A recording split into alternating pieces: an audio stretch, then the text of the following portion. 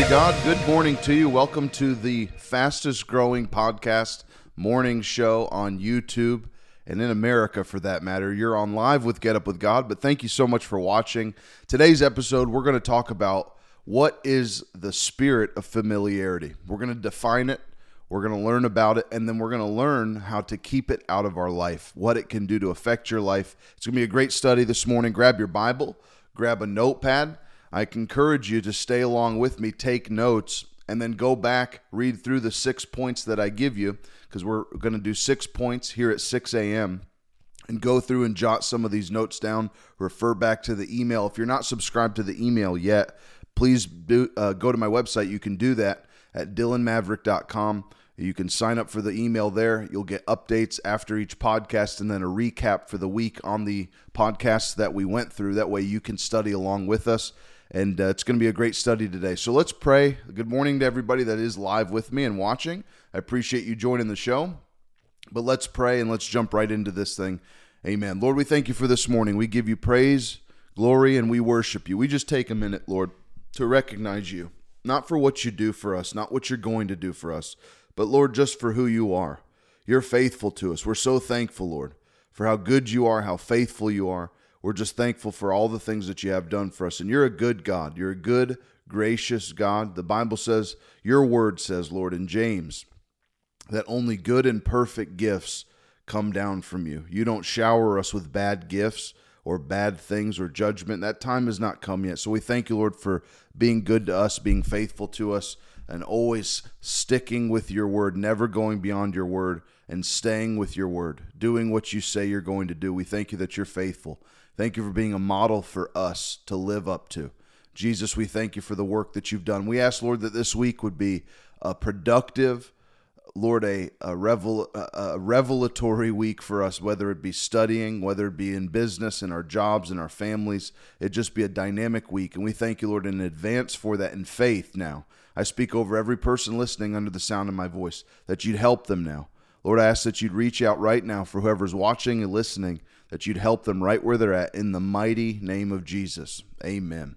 Well, let's get into this morning. Today, again, we're talking about what is the spirit of familiarity. What does the Bible talk about it? How does it affect your life? And what are some things that we can do to avoid this spirit? We're going to do 6 points here at 6 a.m. Part 2 of this, we'll probably talk about, I know we're going to talk about is the cure for familiarity. But today we're going to talk about what is familiarity. So if you've watched this, part 2 is going to be about the cure for familiarity and how we can cure that and what we can do about it. But I want to define familiarity, how it affects people's lives today, how it's affecting our world today for that matter, and then we can go from there. So let's start with this. Point number 1. Familiarity defined. Let's define familiarity. Turn with me in your Bible to Matthew 13, and then I'm going to define this for you in a definition. Matthew chapter 13, the book of Matthew, first book in the New Testament, Matthew chapter 13. The way I define familiarity, and I can actually reference a military term with this. There's a military term for familiarity called fraternization. They deem this as an extremely toxic relationship between people and leadership, for that matter, within the military. But here's the definition I have for familiarity, and write these things down. This is point number 1. It is relaxed friendliness or intimacy between people. You can write that down. Relaxed friendliness or intimacy between people. Point number 2, we're going to get into in just a second. You can jump ahead and write point number 2 down and leave some space so you can take some notes. But point number 2 is we're going to talk about this relaxed attitude. But defining familiarity as a relaxed friendliness or intimacy between people. I actually want to take a second. I don't have it pulled up. I want to pull it up, though. I'm writing a book called Armor Bearers. And within this book of armor bearing, I talk about the principles of honor, the principles of familiarity, and how it can affect people's lives. And it's not just a book for armor bearers, but how we, as the body of Christ, servants in the church and in ministry, are armor bearers. We bear the armor of the ministry leaders, and we are in any capacity that you serve in, you serve as an armor bearer. So I want to jump down to here to defining familiarity. I printed a page out that I'm going to quote to you in just a little bit, but I want to quote to you out of the military, how they define fraternization. The Marine Corps define fraternization as undermining the authority of the senior or compromising the chain of command. The Air Force says that fraternization, listen to this now, fraternization erodes morale, erodes good order, discipline, respect for authority, unit cohesion, or mission accomplishment. So listen to that again. The military, they define this, the spirit of familiarity. They call it fraternization. It's a relaxed friendliness or intimacy between people. Not just intimacy between people, but a relaxed friendliness. It's relaxed. The military defines it as undermining the authority of the senior or compromising the chain of command. And this familiarity of fraternization erodes morale, good order, discipline, respect of authority, unit cohesion, and mission accomplishment. That's a powerful thing. Familiarity is running rampant right now within society. And what it is, point number 2, is it is a relaxed attitude. Write that down for point number 2. It is a relaxed attitude. This authorizes familiarity to work within your life. It's when you're not paying attention to the details. You're relaxed around it. You're not paying attention to what the importance is of the thing that you're dealing with. This is actually opposite, and I don't want to get too much into honor because some of the other lessons we're going to do this week that I have prepared are around honor, but it is actually the opposite of honor. Honor pays extreme high levels of attention to detail. That's what honoring something is you pay an extremely high level attention to the details of something. That's how you honor something. You want to honor your wife, honor your husband, honor your pastor, honor your boss, honor whatever, honor whoever it is that's in authority, and display put on a display of honor. It comes with high levels of attention to detail. We'll talk about that more in a different podcast, but that is how this is defined. It's a relaxed attitude. Point number 3. Let's get into Matthew chapter 13 and jump over to verse 53 with me. Now it came to pass, this is Matthew 13 and 53. Now it came to pass when Jesus had finished these parables that he departed from there. And when he had come to his own country, say that, his own country. When he had came to his own country, he taught them in their synagogue, so that they were astonished at what he said. They said, "Where did this man get this wisdom and these mighty works? Is this not the carpenter's son?" So hold on, let's look at this. It is defined here. They're defining that they believe that the things that he was saying and doing was powerful. They were powerful things. Because listen to what they said. Where did this man get this wisdom and these mighty works? So it's not that he wasn't doing anything powerfully, or he wasn't putting on a show of excellence and might from God. That was on display. They even said it. Where did this man, this is just a man. They said, where did this man get these mighty works and this wisdom from? So they identified that there's something powerful coming from Jesus. And this is what familiarity does. It notices, it recognizes, or I would say this, it within itself acknowledges the might that somebody has, but it is, now they dumb it down. Is what this familiarity does. Is familiarity brings things down to a lower level, and it normalizes things. It starts to normalize things. Well, it's just a man.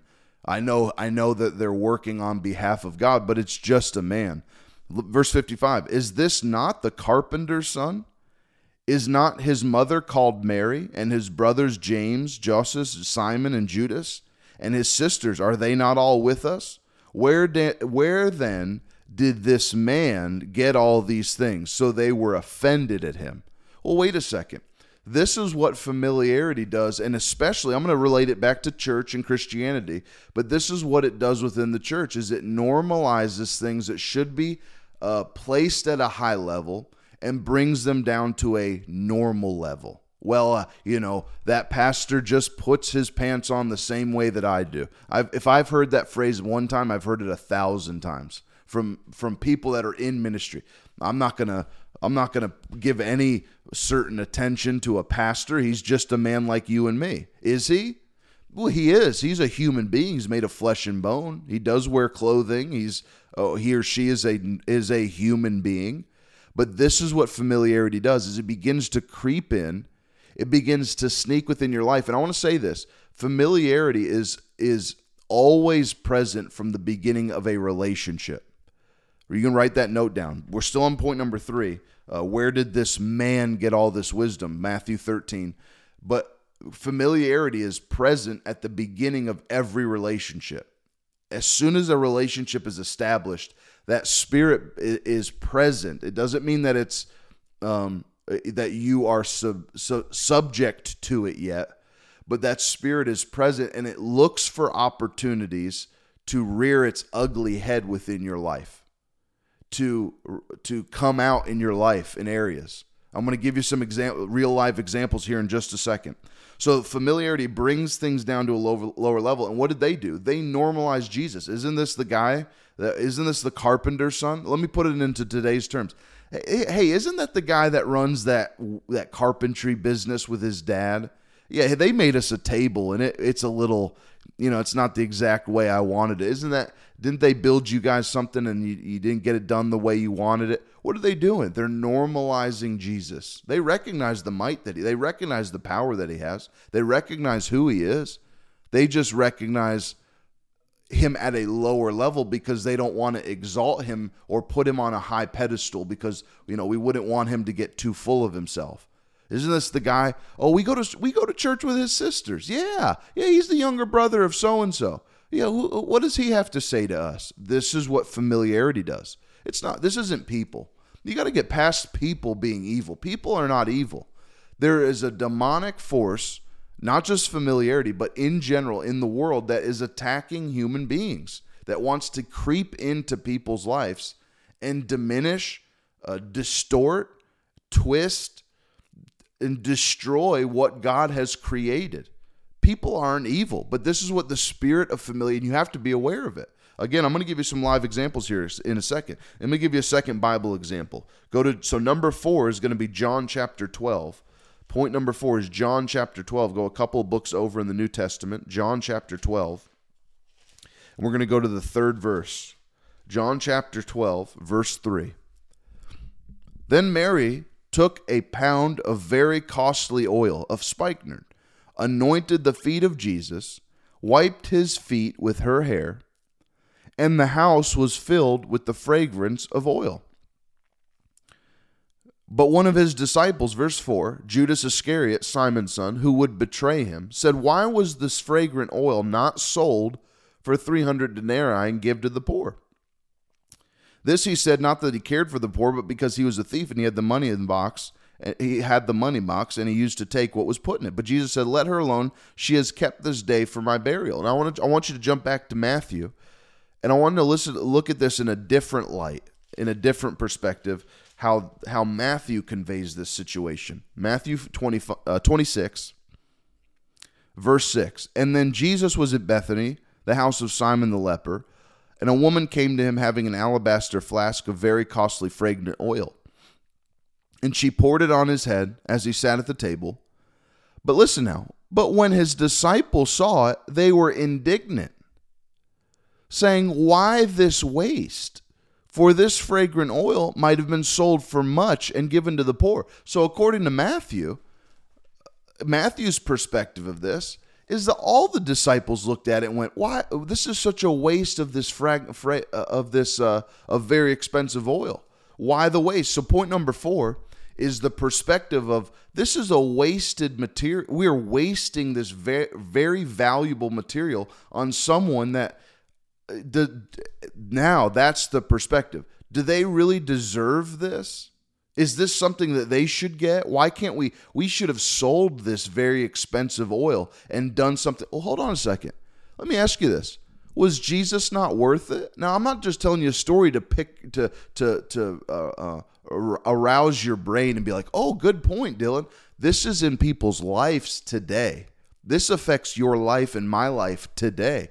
Their disciples that followed Jesus looked at her and said, what a waste. And then looked at Jesus and said, what a waste to use that valuable oil on this man. Well, wasn't Jesus worth the oil? What was so bad about using that oil? Let me ask you this. Would that oil not have been used at some point or another? So you're telling me that the value of that oil being sold to give to the poor is more valuable than giving it to Jesus? That's what you're saying. I would rather have used that for something different because that would be more important than giving it to Jesus. You see what this is? This is familiarity. This is not they're deceived. This is familiarity. They know who Jesus is. They know how the importance of Jesus, but that spirit creeps in, and because they're relaxed in their demeanor, they've become acquainted and too close and not seeing. They're within the forest. They're not seeing above the forest. They're in the thick of the trees. They don't see above the trees looking down at the scenario. They're in the thick of the thing, sitting with Jesus, and they're going, we really could have used this for something different because this use of it wasn't as important. This is what familiarity does. Why not Jesus?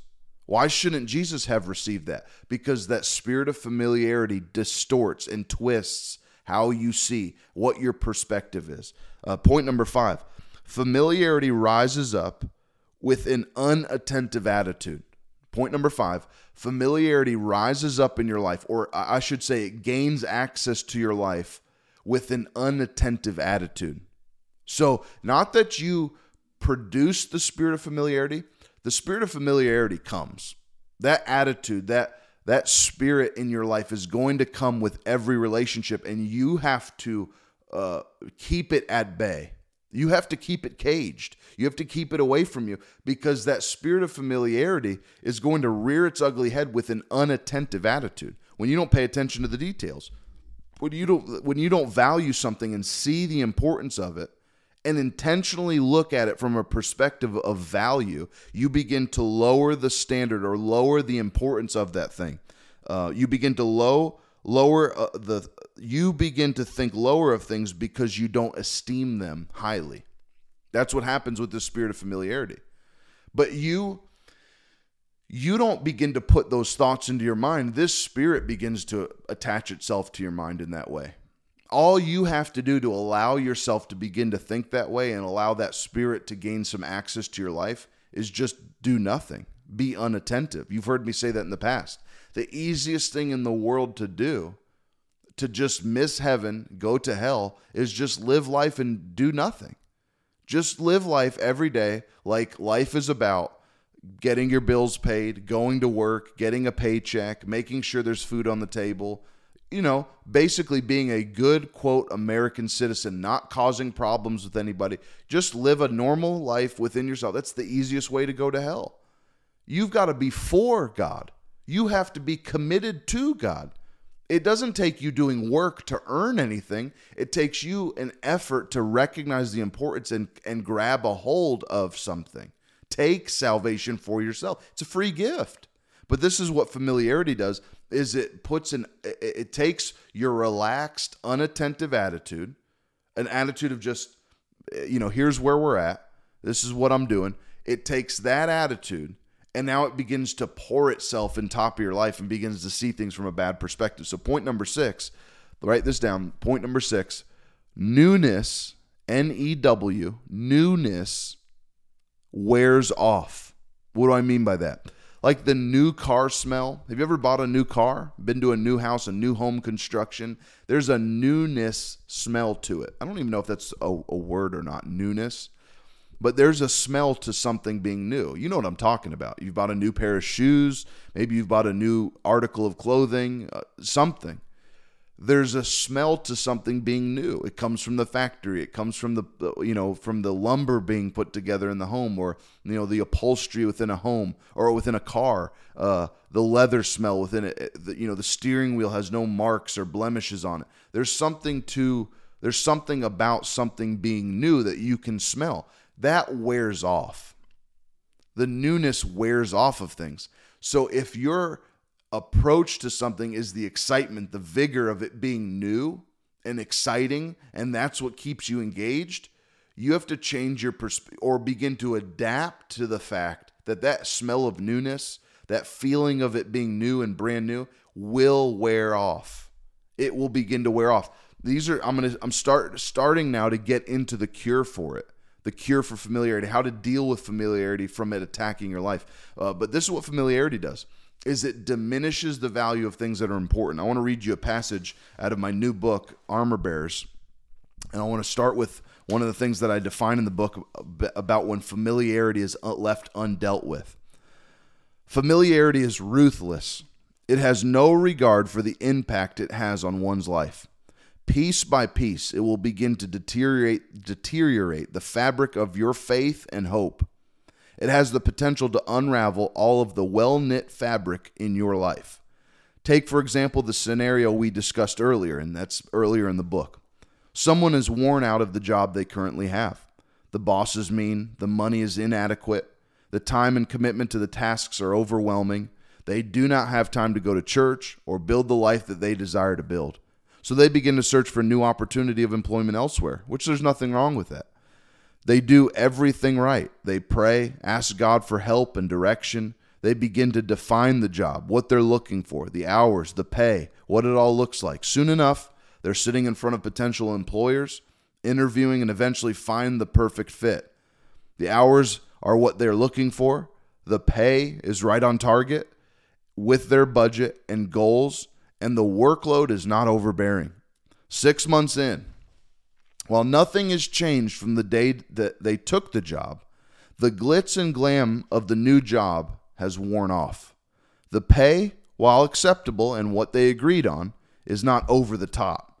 And though the hours are everything that they asked for, they would still prefer not to have to be tethered to a boss and at the office as much. It's starting to feel more like a ball and chain than the dream that they had fantasized about. Stop here for a second and think. What has changed? Did the person change? No. Did the job experience change? No. Did the compensation change? No. The spirit of familiarity, though it was snooping around at the beginning of the endeavor, has reared its ugly head. It does not take much for familiarity to ruin a beautiful thing. Familiarity is toxic. Being aware of familiarity gives you an upper hand when it comes to dealing with it. The main reason it is so evil, and probably the most dangerous, is that you do not know it is present. You may never know you have encountered it until you are experiencing its fruit. Familiarity will go so long being undealt with because of this problem. You think you're right.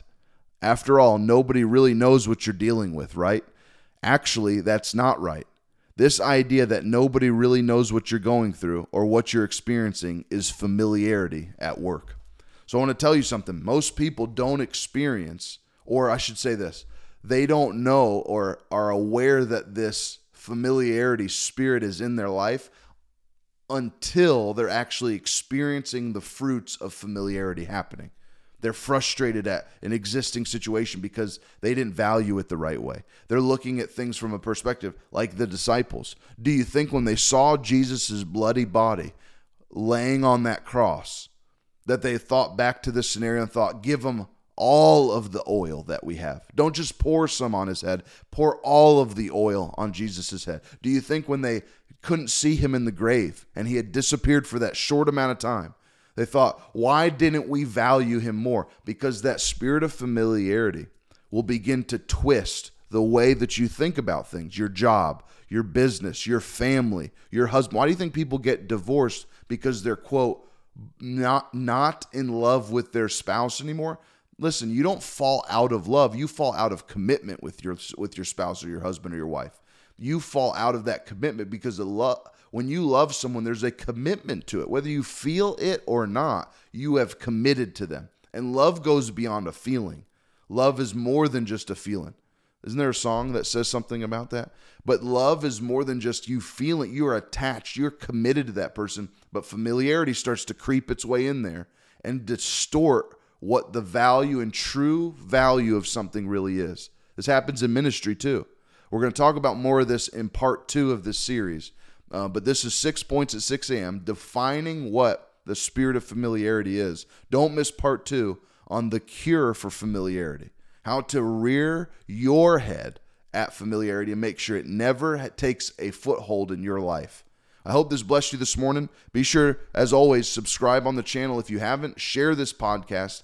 Put it on Facebook or Instagram. Share it on your whatever social media platform that you've got. And I'll be sure to do the same on my part. But I love you. Thanks for joining. As always, you can subscribe on Apple Podcasts, Spotify, any of those platforms, and they'll be a blessing to you. And share this with somebody. And I'll see you tomorrow morning bright and early for 6 points at 6 a.m. with Get Up with God and our morning devotional. Talk to you soon. Have a great day. Love you. See ya.